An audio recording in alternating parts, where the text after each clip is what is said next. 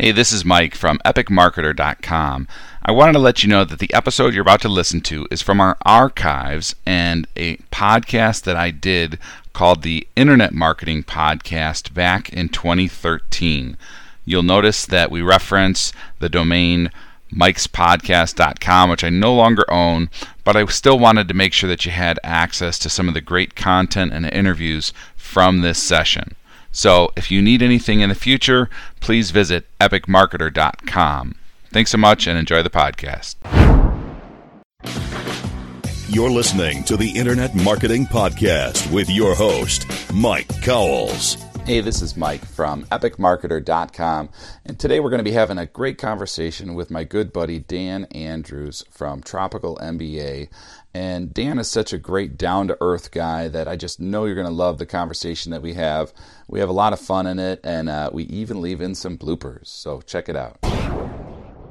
Hey, Dan, how's it going? It's going great, Mike. Awesome.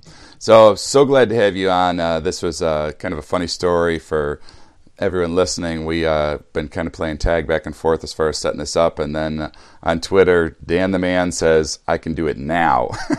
So I'm like, awesome, give me 5 minutes. So I love real conversations where you kind of hear the back end, and like I was listening to Amy Porterfield the other day, and she said, I'm doing Amy Porterfield uncut, and I'm going to not edit this every time I screw up because I think my audience kind of likes that for podcasts. And I was like, you go, because she's, I don't know if you've heard her or not, but she's such a perfectionist. Like, her stuff is so polished. She's really great. It's great content. But to hear her go, oh, dang it, I wish I could edit this out, but I won't. It's like, cool. Mike, if you're looking for a screw up, you called the right guy. So that's awesome. I you know how on John Dumas' Entrepreneur on Fire, he always asks the question, when did you kind of have your aha moment and go from failure to success?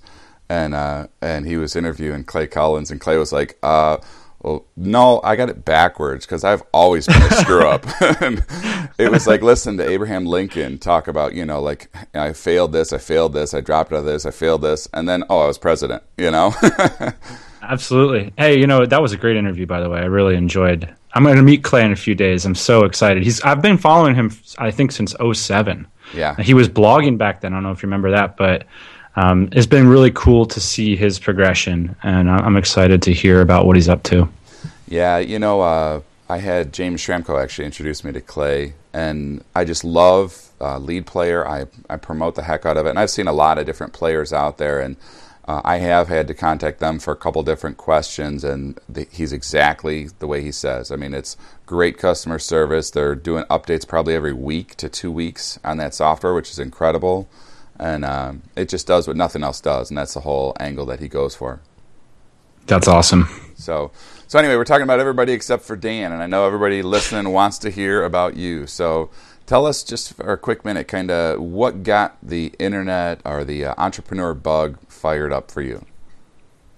Yeah, so for me, it was the benefits. I think, there's this whole crowd of people rushing to internet marketing and entrepreneurship because they see the benefits, the freedom and the travel and the flexibility that it offers you. So same deal for me. It was all those things. Mm-hmm. All the other careers that I was looking at, they just didn't offer that as a benefit. But I guess what I didn't know at the beginning was how long the road would be. It took me years and years and years to figure out how to make this thing work.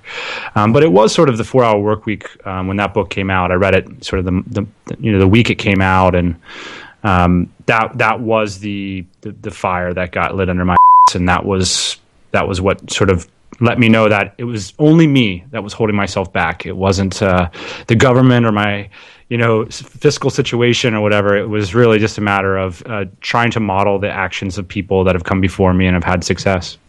Awesome. Yeah, for me, it was, believe it or not, it was Amway. When I was 18. Really? Yeah, somebody introduced me to it and said, hey, how'd you like to work 15 to 20 hours a week and make $50,000 a year? And I was like, sweet, I'm sold. And then I got in and I realized it was more like 15 to 20 hours a day and make nothing. But on a positive note, I really got a great education from Amway. Like you have the post I've heard you talk about 100 times, and I've never read it, which I feel bad. But the whole 3 years to actually making money online. Sure. Tim Conley and I were talking about that off the air, and he said, well, you obviously haven't read it, because the whole thing is like the first year is just kind of playing around, and then like the next year is like getting your mindset right, and then the next year is actually doing the work. And that's kind of what happened with me with Amway too. Was I was really shy, I was an introvert, and once I started to get my people skills down and was reading and listening and kind of reprogramming myself from all the false beliefs and junk that held me back, then when I got into sales, it was great. I was a natural, but it was not how I started. Well, I'm jealous that you started when you were 18, because no one sent me the memo till I was like 25 or 26 or something. Yeah, but I was so messed up that it took me until I was 25 or 26 to start actually doing it right. So, so how about like mom and dad? Were they either one of them businessmen that kind of had that influence or that backbone of, listen, son, here's how to actually work and make a living versus working for the man and making a living? No, there's some kind of pollen where I grew up that apparently made every single entrepreneurial person allergic. I grew up in central Pennsylvania, and it's just a really small, like a cool kind of small town America kind of thing. And we joke now, I call it Pennsyltucky. I mean, it's really sort of in the sticks. And I just thought that I was weird. And then it didn't really, because I wanted to do big things. I sort of just was a bit of a dreamer, and I thought, oh, wouldn't it be cool? Wouldn't it be cool? And no one really shared that around me. So no, mom and dad, awesome, super supportive. They just, especially when I took the entrepreneurial leap, they just didn't understand it. Right. And it took them a few years to sort of wrap their minds around it. But we had a comfortable upbringing, but it wasn't, there wasn't a lot of people around saying, go out and get rich. It was like, go out and get a good job. Right. If you're lucky. I did an interview yesterday with Perry Marshall, and one of the things he said, which was great, and he was talking about, making money with Google AdWords and stuff like that. He said, you can't argue with numbers. So with the whole entrepreneur thing, if you start making money, you're like, well, look, dude, you make, 40 or 50 grand a year, and I make 120, who's stupid, And that's just it. Oftentimes, unfortunately, it takes that. To convince your friends and family. But the whole thing is that what are you in the business of convincing your friends and family for? I mean, let them hang out for a couple years, and it's okay if you go off the trail a little bit. I mean, if they understood it so robustly, then it wouldn't be a great business opportunity, would it? Yeah. You know what I mean? If you yeah. So. I loved what you said when you were talking to John Dumas about the whole Saturday night. You said if you're hanging out on a Saturday night trying to explain why you do what you do, then you're hanging out with the wrong people. Yeah, that's so true. It's a great it's a great litmus test, and it's a great way to evolve your progress is to put yourself in the room with people who are doing the things that you want to do. You were just mentioning that you were at a conference. So I'm assuming that's where you met James and Clay and all that kind of thing. It's that kind of thing that it's an ongoing thing of, well, those guys don't want to talk to you unless you're, you've got something to offer. You're doing the kinds of things that they're doing. Yeah. And if those people aren't letting you at the dinner table on Saturday night, then that should be an indication of the type of work that you need to be doing. Yeah, that's such a good point. And one of the things I want to kind of clarify with that is that I'm reading a book called How Rich People Think. Have you read that by Stephen Seibold? Awesome. No. Curious. Awesome book. It's real short chapters, and every one will talk about like a false belief. Like the masses think this, the world classes think this, and maybe it's like abundance versus scarcity. And then he'll have like a resource and a quote and an action step at the end of each chapter. And a lot of times it's really like you're like, oh my gosh, you know what? I am kind of ashamed of my ambition. I need to change my mindset. It's not greedy to want to be rich. It's a great thing to be rich. Sure. But one of the things that he does is he clarifies in there the difference from world class and upper class. And upper class is kind of like the guys that are cutthroat, that'll do whatever it takes to make six figures. They don't really care about people. It's more just about money, or the new car or whatever. Versus the world class, the guys that are a lot of times millionaires or billionaires, are actually really generous and really loving people. They give a lot.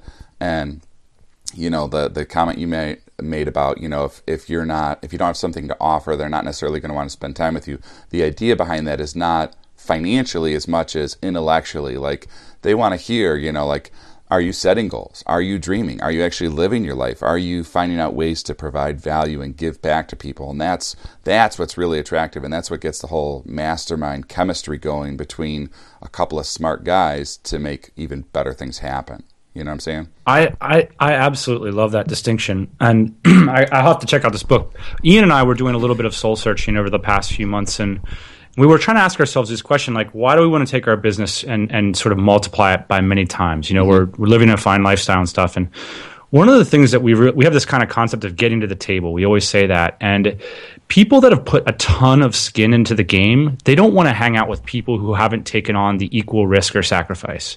And so it's like the kind of thing where it's like, if I haven't written a book, a bunch of established New York Times bestselling authors don't want to hang out with the wannabe author.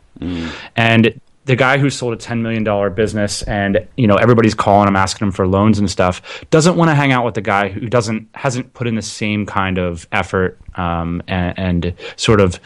So I think it's the same reason why like movie stars date movie stars, you know? So it's like, if you can identify people that you legitimately want to be around and you want to earn yourself into their company, it's going to continue to get harder to sort of up level.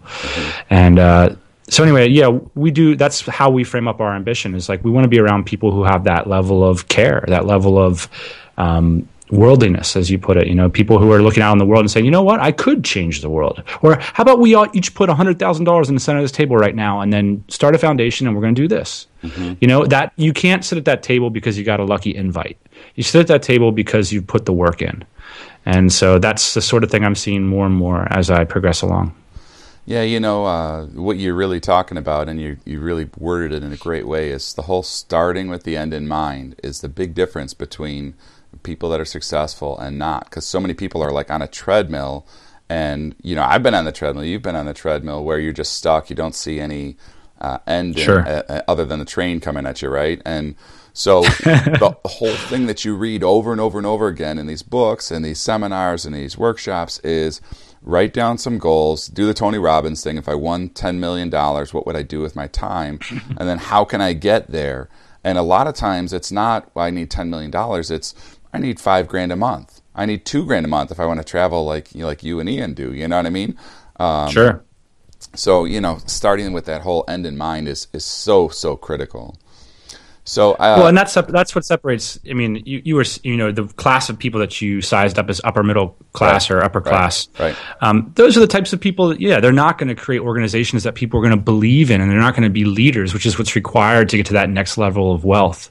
Because you have to believe in something more than putting a couple dollars in people's pockets every month. You know. Right. Excuse me. And I lost my point. I forgot what I was going to say. So there's your first major screw up. Awesome. You know, one of the big things that I love, seriously, about your attitude, and I got this from you and Ian, and just hearing how you guys joke around, is how you have fun while you're doing what you're doing. And I'm sure that when you sat down and said, hey, let's make a bunch of money, but let's have fun while we do it. So like a perfect example, April Fool's joke. You guys did on Lifestyle Business Podcast. I turned it on, and I didn't listen to it on April Fool's Day, so it didn't register. Like a week later or something, I turned it on, and they're like, hey, and I'm like, the voices are different. What is this? And they're like, you know, Ian and Dan sold the business to us, and we're taking over. And I was like, I'm unsubscribing. I can't believe they just left us like that. I'm glad I didn't, because like later I heard, and I was like, oh, April Fool's joke. I didn't hear it on April Fool's, so it didn't register.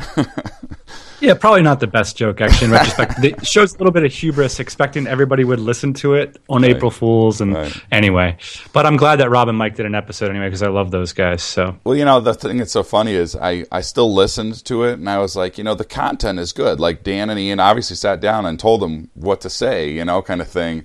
But I was like, but it's just not them. And that's the big thing about your show is the chemistry.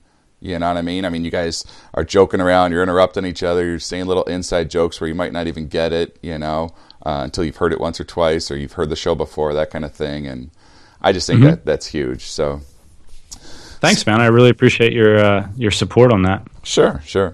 So, you know, one of the things I want to kind of pick your brain about, and this may be something that's just kind of natural for you, or it may be something that, you know, you've worked at over time. but you have definitely, and like John Dumas said this too, you have a magnetic personality that entrepreneurs are just like drawn to you. Like I heard you the first time and I'm like, that guy's awesome. I want to hang out with that guy. Is that something that, like, were you like shy as a kid and you came out of your shell, or were you just like, high-fiving the doctor when you came out of the womb, or what?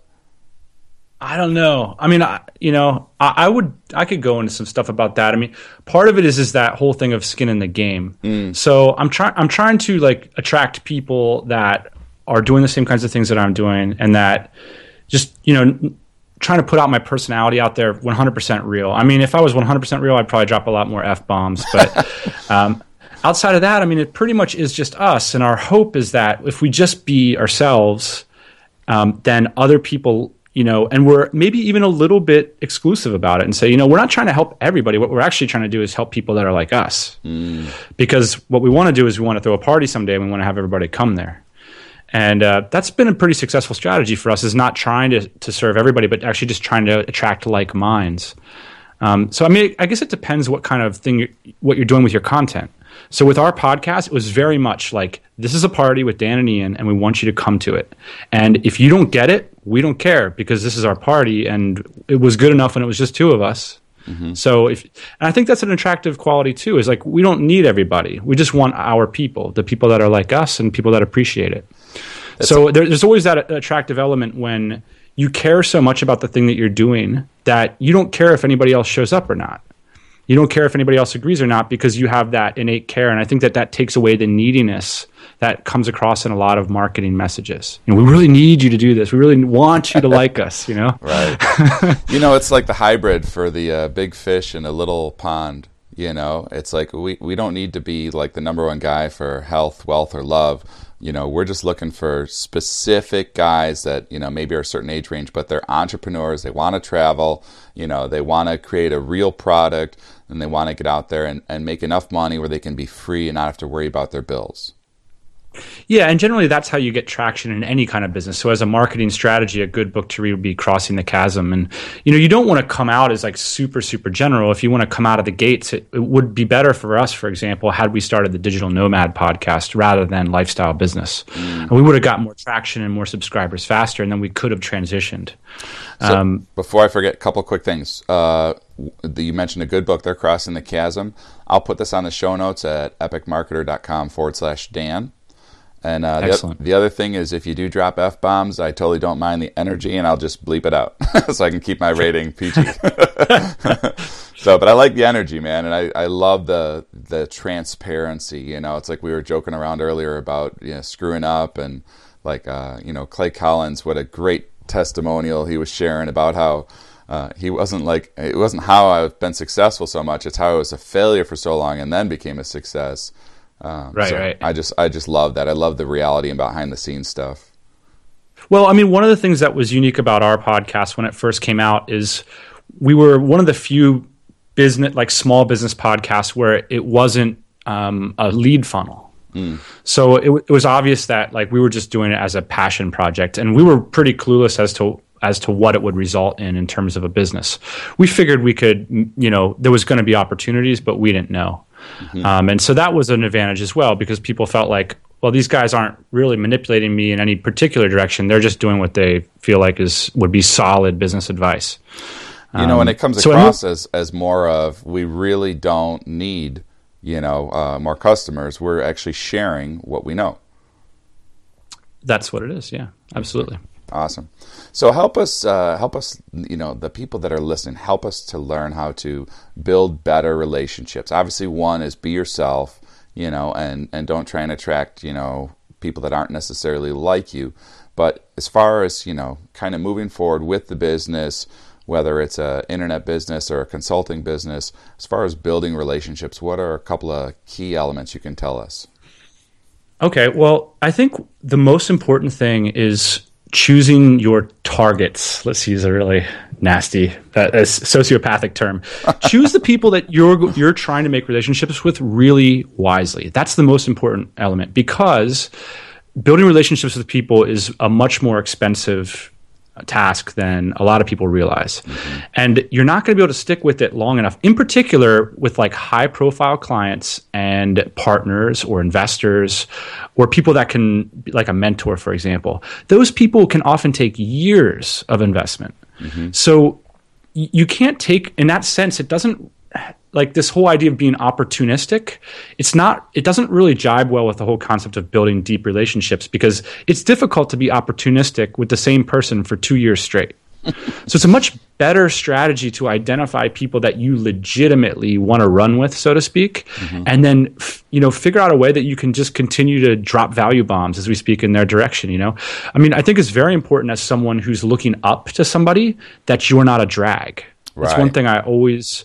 It's even more important, like the more powerful they are, the less you need to ask for them, because they're getting that from everybody else in their lives. So that's just a couple things. So, like, I remember you gave one example of the whole dropping value bombs. If somebody came to you and they said, hey, I'd like to edit the audio for your podcast for free. First, like that's a need you have. Maybe it takes you an hour or two to do that. You're like, oh, cool, that frees up a little time. But what do you see, like radar-wise, what do you see when somebody offers something that says, yeah, this sounds cool, this sounds like somebody I can see they're working, they're hustling, they're trying to do the right thing, they're a cool guy, I want to work with them, versus the, warning, I don't know if I want to work with this guy, even though he's offering me something for free, Well, so it's interesting because, Mike, like, that example is so advanced. Like somebody actually offering to do something that's super time intensive is very, very unique. So already you're in the 1 percentile. Now, I can tell you a particular case, Ben from authorityengine.com. He launched that business. It's a cool sequence. And this is the sequence that I see. I start businesses based on relationships, key clients, key mentors, and key investors. And he did the same thing to me. He came with that exact offer. And I was like, no, forget about it. Because I don't want some jerk doing this for like 1 month and then leaving. And then I got to take it back onto my team again. And he said, no, here's the deal, dude. I'll do it for 6 months. I'll do your exact process. It's just, and I wasn't that into it. I don't like people working for free. I feel like they're just going to run away. And then my new employee said, you know what? I made this SOP like you told me, Dan, based on Work the System from Sam Carpenter. And he said, let's just try the thing out. Let's just send it to the kid and see what he does. And we did, and literally, it's just like everything else in life when you sort of start outsourcing stuff. I've had this experience so many times. I was like, this guy's going to ruin it, and it's like the next podcast I didn't even notice. It's the same thing. Right. And then, so Ben was doing that for a while, and he was just doing such a knockdown, drag-out job, and he said, you know what? I'm going to go full-time on this. I'm going to transition, and I was, I couldn't have been more supportive at that point. And I think he's got like 4 or 5 clients now, and it's a full-time income. So there you go. That's how you start a business. So when he first came to you and started doing it, and you said, okay, I'll take a risk, and let him try it out, was it like after he did like 2, 3, 4, 5 shows, then he said, hey, we should grab coffee sometime, or we should hang out and chat sometime? Or did you kind of initiate a little bit more of the relationship after he was giving to you, or how did that kind of progress? Well, now this is, again, coming back to your initial point, which is identifying great targets, because I had already known Ben for a while because he was doing an internship at a resort that I run in the Philippines. Okay. So we'd already hung out pretty regularly, and he was kind of reaching out, like, we were kicking around business ideas, and I kept telling him about the problem that podcasters have. It's not just enough to edit a podcast file, because there's all this other crap you got to do too. And I used to put up a podcast that would be an 8-hour day. And so that's the problem that I wanted to solve, not somebody to put compression on my audio. And he was like, let me take a stab at that. So I already knew the guy. So then sort of the next time when I was looping through, we were traveling around, he came to meet up with me, and he let me know, he needed to accelerate the business. And so the punchline is, can you still hear me, by the way? Yeah. I think our internet's going a little bit in and out. Okay. I can hear you now. Okay, great. Yeah. Well, I'll edit that part out. No, I can hear you now. I think we're on like a 15-second delay. That's funny. All right, go ahead. It's a major screw up for 2. But yeah, so just to finalize my long diatribe about Ben, is that the punchline is, he said, I'll work for you for free for 6 months. I think that thing lasted for maybe 3 months, and now I'm his best client. And I was like, screw this. You're doing way too much work. I want to pay you. I want to put both podcasts on you. And yeah, ever since I think I'm one of his best clients. So now I can hear somebody driving or on the treadmill that says, Dan, what if I don't know you and I want to get to know you, or Tim Ferriss or whoever it is that seems out of reach, and I'm willing to do the work? How do they approach somebody then, with, hey, I'd like to do something of value for you? Well, I think it's pretty easy if you genuinely, enjoy what they're doing, because then you're going to be at the point where you've read everything, you've listened to everything, you understand their problems, and so you're having a conversation with them at their level. Mm-hmm. What most people do is they enter the conversation at the level of like, what's in it for them. Right. So they see me as this, really successful guy who's just living this dream life, smoking cigars all day long and stuff, and they feel like maybe if I just write the right email to them, it's going to change their lives. Well, that's like that event-based thinking that we're always railing against in success coaches and stuff. It's a process, right? And part of the process of building a relationship with somebody is caring about what they do. And so, if someone writes me emails and it's obvious to me that they don't understand like what I'm even doing for my business, or they're not even curious, it's a non-starter. Right. Do you ever listen to the interview with Chris Brogan on Copyblogger? I did, and I love that interview. It's funny that he's such a smart guy, and one of the things he says in there is, one of the least helpful things you can say to somebody is, how can I help you? and he says, if you want to be helpful, you go to somebody and you say, hey, listen, I was thinking about our conversation last week and how you said you needed more traffic to your site, and such a person, is really good at this. Would you like me to introduce you? So it's specific, and it's clearly I've either had a conversation with you, or I heard what you said on your podcast last week, and one of your struggles was this, and I happen to know a guy. Would you like me to introduce you to? Absolutely. And I love that statement. It's so true. It does relate a little bit to surveying your audience too. It's great to survey your audience, but the way that you help them is deliver a clear solution, not by continuing to constantly ask them what they want. Right. No one came to me and said, Dan, I want the dynamite circle. Precisely. Yeah. That was something that I had to develop and like have a concept for, and then go to people with it. Right. So, but I absolutely agree. It's like, hey man, what the hardest thing in my business is doing is figuring out what I need to do. So if you really want to help me, figure out for me what I should do. And that's exactly what Ben came to me. He said, hey, you should be doing this. You shouldn't be doing this in-house. It's absurd. It's the same thing every week. Outsource it. Right. And I was hey, that's right, man. Let's do it. My favorite is when somebody sends me their product for free and says, hey, because I love and respect you, I'm giving you my product for free. Will you watch these 1,800 videos and read this 300-page book and tell me your review? It's like, no, that is not a gift. That is a shackle of, waste my time for the next 4 hours, Yeah, same deal with people send you free books and they say, oh yeah, no opt-in required, but then they like tell you all the things that you need to do in order to...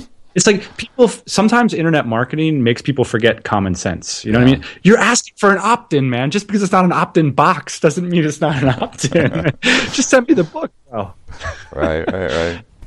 Awesome. Well, listen, you've been super generous with your time. I know we're running short. I'm sure you got things you got to do as well. So can you give any last kind of parting advice for the most important thing to focus on for, running an online business? So for me, it's to tie it into the whole theme of this whole thing. Get off the online business, get on the phone, get into that room on Saturday night, because it's the people that you surround yourself with that are going to give you that high bandwidth connection, that great kind of feedback and conversation and inspiration. It's like I'm getting ready to go speak with in front of a group of my members, and my opening line is, "This is where the magic happens." And we've all been on the forum for 6 months together, looking at each other's avatars and putting up squeeze pages and sending out emails and stuff. But that's where the magic happens, when you get into the room, and that's when the really deep connections get made. And it's true. I mean, people are making partnerships, people are doing JVs, big time, important things, trading customers off with each other, and that's where the magic happens. So you try to get yourself into that group of people, do anything you can to earn their keep, and don't ask them for much, serve them. And that's what's, I think, the key to success. Fantastic. Couldn't agree more. I'm going to put some of that on the quote on the site for this the show notes. That was really, really great. Cheers. Awesome. Leave the type. All right. Cheers, Dan. You're awesome. Thanks. Thanks so much, Mike. Bye. Cheers. Thanks for listening to the Internet Marketing Podcast. Please tell a friend to check out epicmarketer.com.